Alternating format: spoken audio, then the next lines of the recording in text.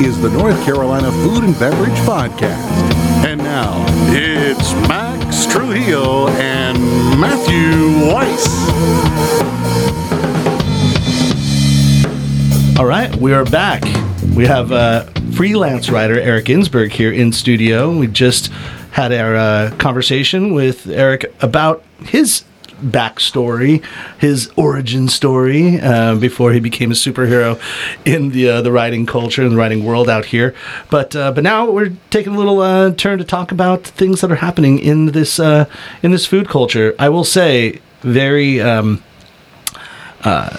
controversially, and I wanted to ask you this question. I know it's kind of over the top and it's so sensational, but I was saying to my wife recently, I'm like, man, if I was still writing for Raleigh Magazine, I would have had to have written an article that said, is the city of Raleigh the worst food town in America?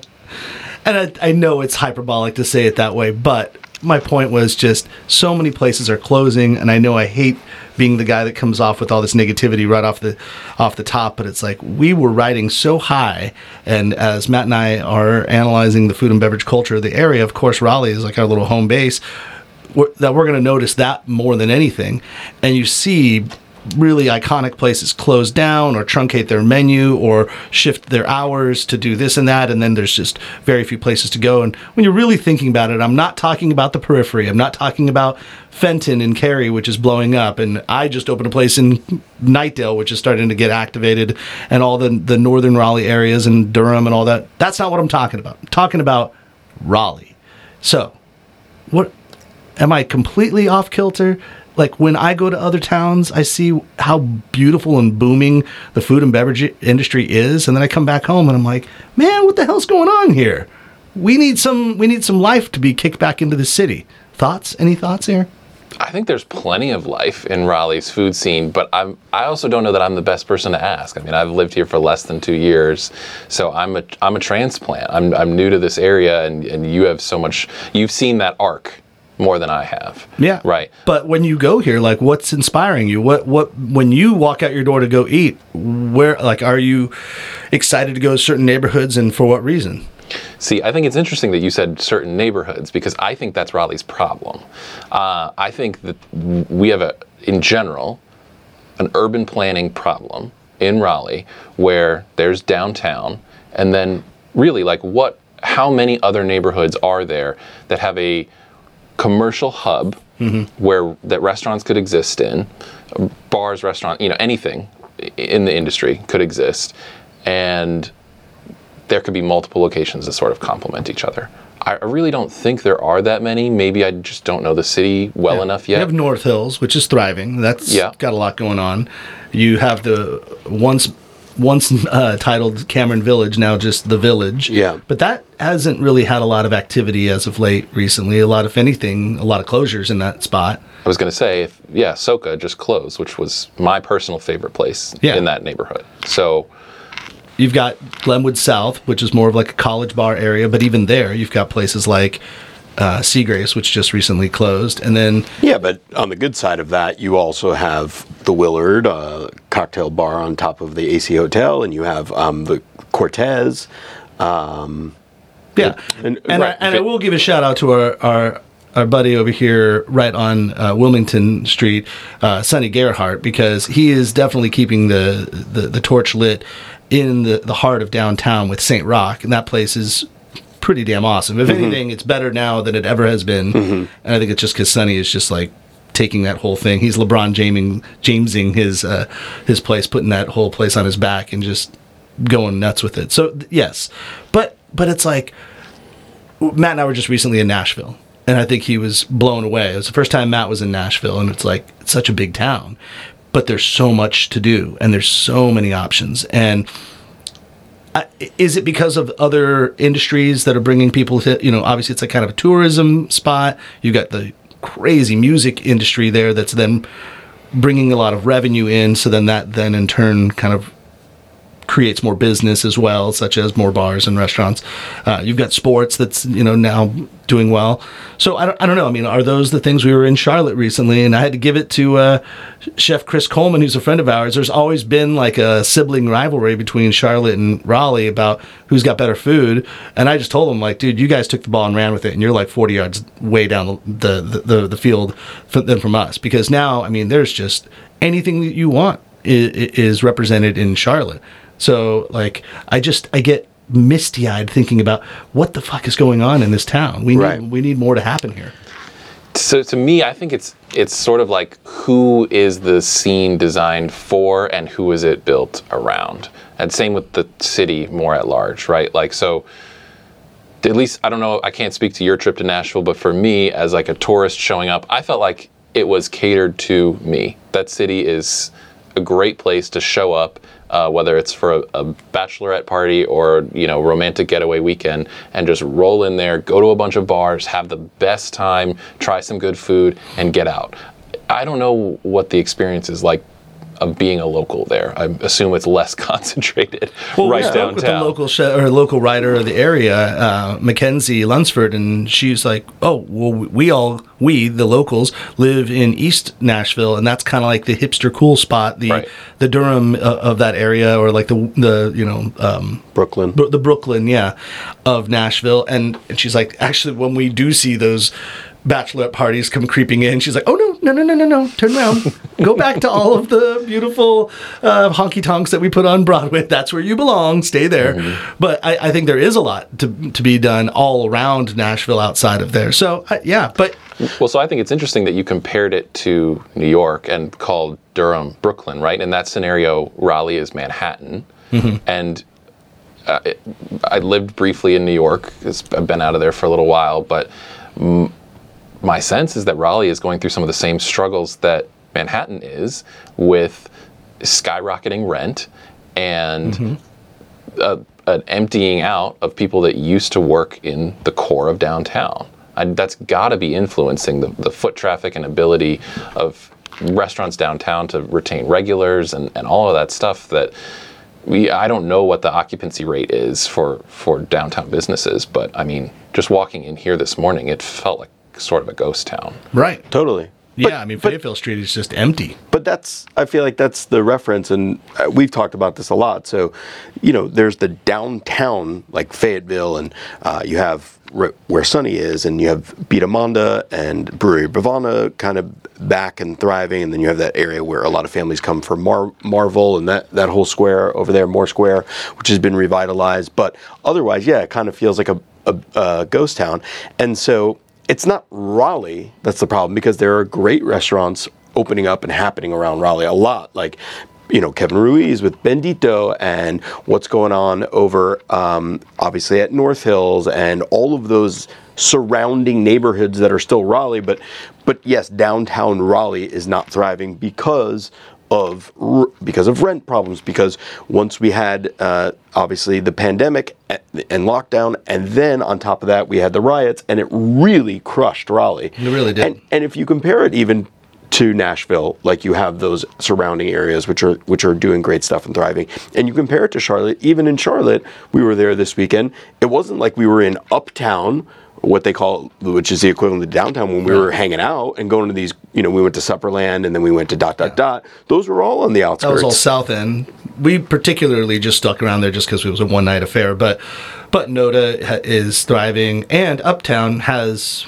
many restaurants. Like, it's thriving there as well. So I would just say, like, that spot in general, like, you've got a lot. And then Ballantyne area, that there's things going on over there. I mean, it's got a lot going on. And then even if you do get outside and go up to like Davidson or Cornelius, you've got places out there as well. But that would be like the equivalent of Raleigh, of like Cary or something like that. Right.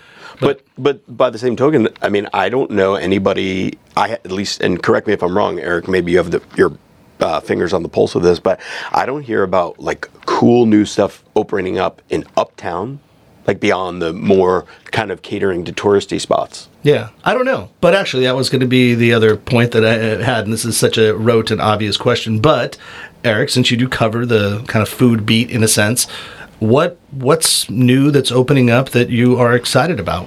There's a bunch of like things that are maybe hopefully will make me shut my mouth and make me appreciate what's going on. Maybe not necessarily in Raleigh, but just in general. What's new that you're excited about? I mean, Matt, you mentioned Bendito, and that place is incredible. Yeah. It first of all, it's beautiful. Inside and out.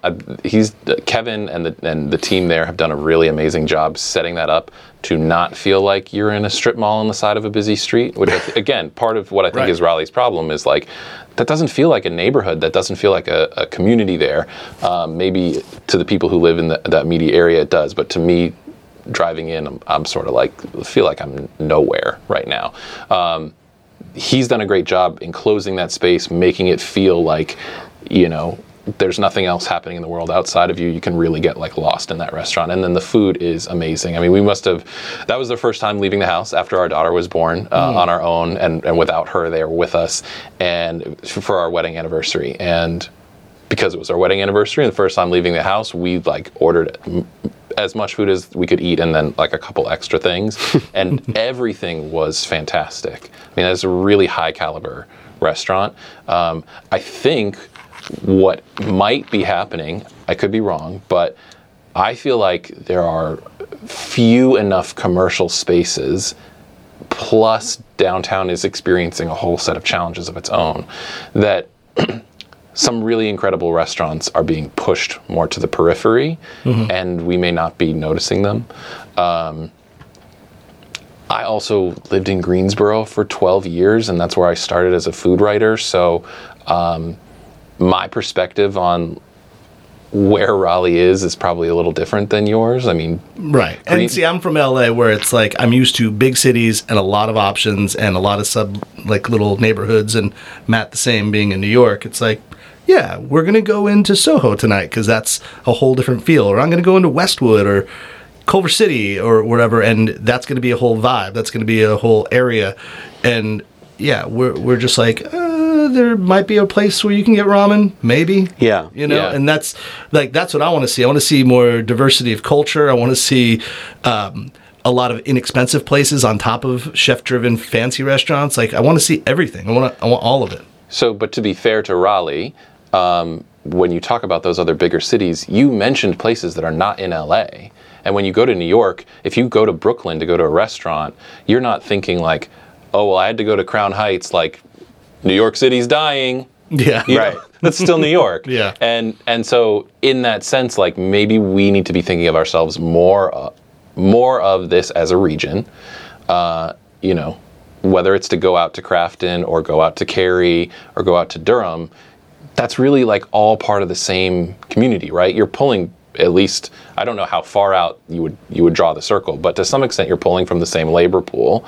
You're pulling from some of the same diners. So maybe we should give Raleigh a little bit of a break because that's if you can say spend a night in Culver City and we can't include going out to downtown Durham as part of it. I mean, that doesn't seem fair. But I hear you. I will give you this, that downtown Los Angeles was the absolute worst place to go to eat for many, many years. I moved there in '98 and lived there until 2013, and only until maybe 2009, like post economic meltdown, would you actually want to go into downtown Los Angeles near the Staples Center and all that. It was, I mean, literally that's the Skid Row area, like Tent City and all that. Like, it's a pretty rough area, but also just very poor. And then you've got like the Diamond and Garment District, and there's all this industry, but there was no place to eat. Now, 5, 6, 7, 8 years later, it's like, oh, this place is thriving. It's huge. So maybe I just need to be patient. Well, and my wife was working in Midtown Manhattan, 2 blocks from Grand Central Station. There's no good food there. Not really. Like, that's not where you go out to eat when you go to New York. There are some good restaurants in Midtown, but that's not the destination neighborhood, right? And really what we're talking about is density and population. Even though Daniel Boulud did just open an underground sushi bar right in Grand Central, which sounds pretty freaking awesome. Ooh. And Grand Central, I loved Grand Central Oyster Bar. I'm not saying there's no good food. No, but it's not like there's some neighborhood restaurants and whatever, but it's not the destination. Yeah, similarly, I live in North Raleigh, and Sola, Gonza, Two Roosters are all like right there on top that of each Greystone other. area is kind of one of the best places. We're neighbors. I live right over there. Oh. Yeah.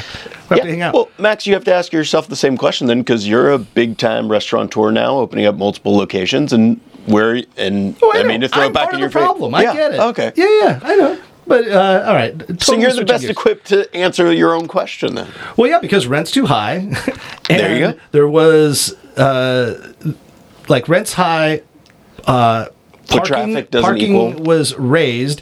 I was the cynic that if anyone saw the comment that Raleigh Magazine recently posted. And by the way, I love Raleigh Magazine and Gina and everybody there and the Kraken, whose birthday was yesterday. Yeah. Lauren Cruckton. They posted the rule about how downtown's now lowering the speed limit from 35 to 25. And on the podcast, I'm the one that commented. I said, like, it said something like, in an effort to reduce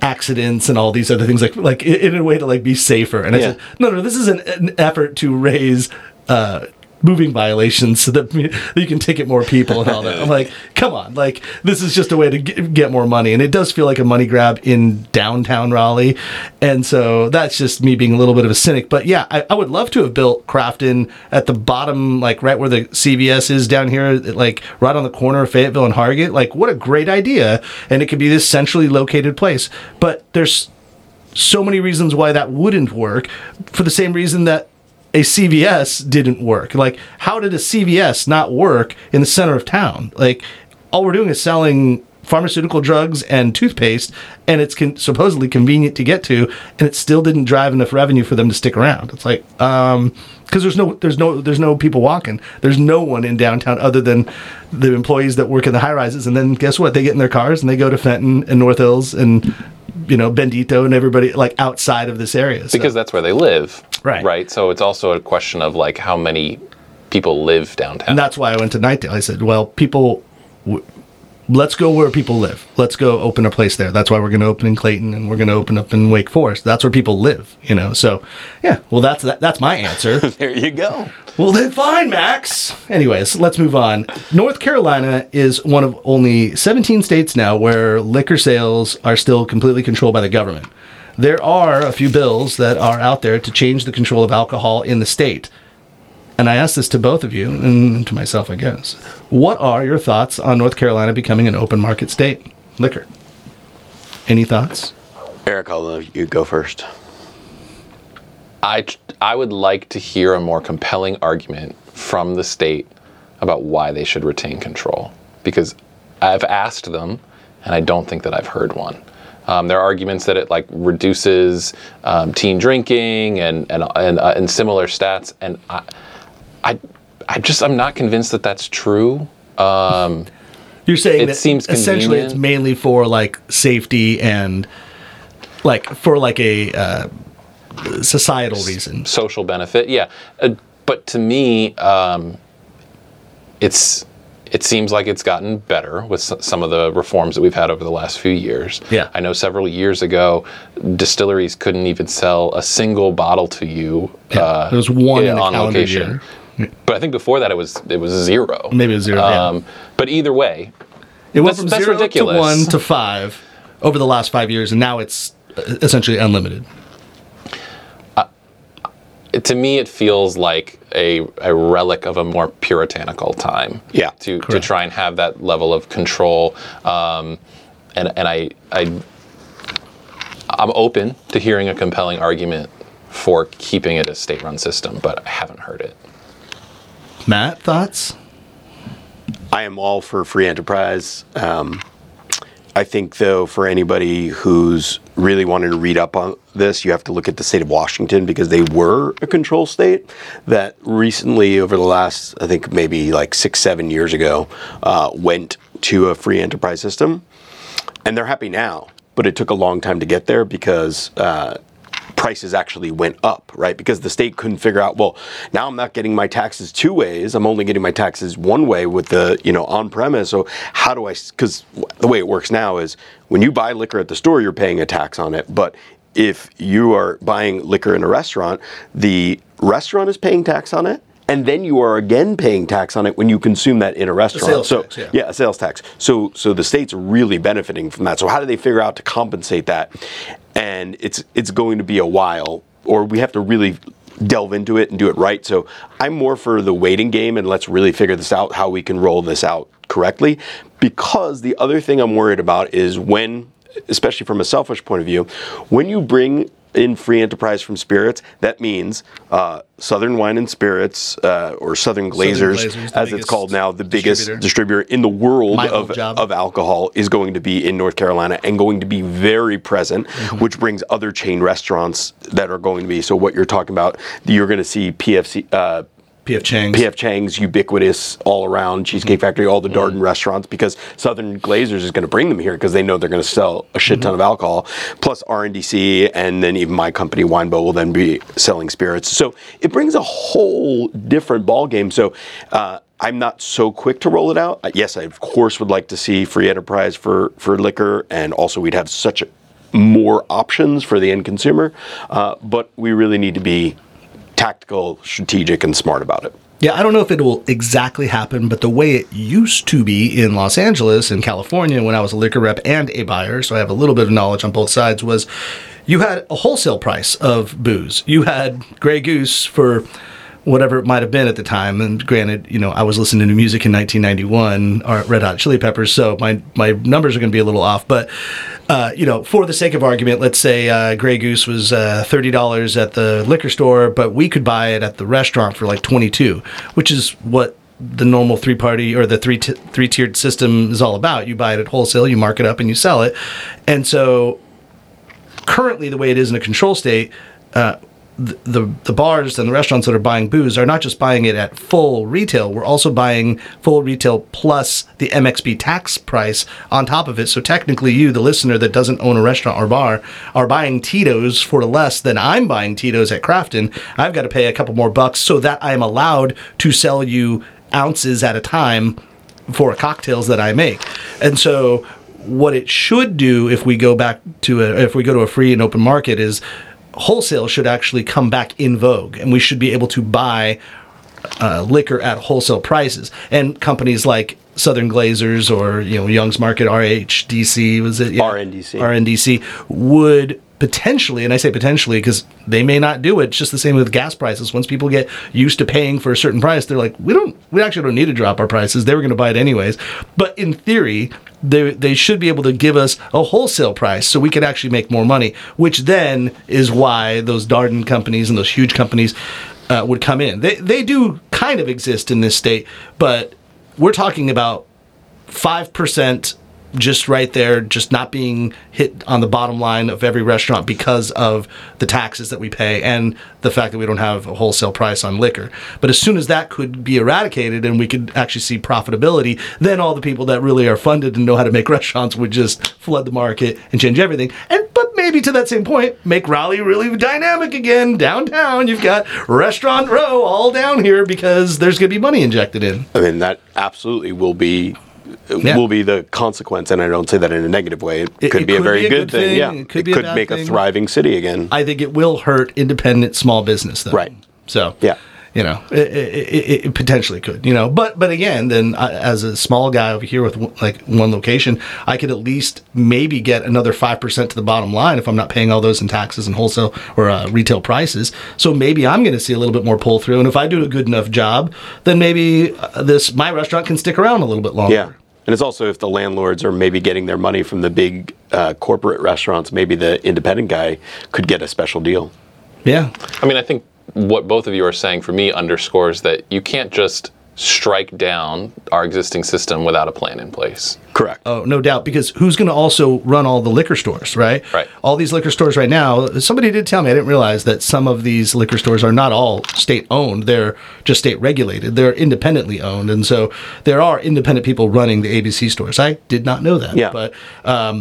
But of course, once you then open it up, we're not talking about just restaurants and bars. We're talking about the local liquor store, or dare I say the local Harris Teeter or Publix that could then, or Costco, like the way it is in California, where you could buy all your booze at those places. And so that's going to open up the distribution of booze to a great number. And then who are those people that are going to be fortunate enough to obtain a retail liquor license? Like, Lord knows I wouldn't mind having one of those. If we were just opening up, yeah, why wouldn't I want to own a liquor store and sell liquor down here in the existing CVS, like downstairs? That'd be a great place to put a liquor store, you know? Heck yeah, it would. So that's going to also be crazy, and they're going to have to do something possibly like what Santa Monica did, where they have a finite amount of liquor licenses, and that way there can't be more or less than so many sales outlets in the city, so that it doesn't become like, or at least their words, not become a town like Las Vegas. You know?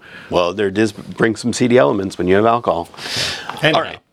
But before we get out of here, because you brought this book, this little book of Jewish appetizers, and I asked you, of course, in celebration of these, whenever this comes out, but right now, as it exists, we are in the High Holy Day season, which means Rosh Hashanah to Yom Kippur, the Day of Jewish Atonement, and it's supposed to be very pure. But we eat a lot of stuff. So what's your go-to Jewish recipe or something that brings you nostalgia?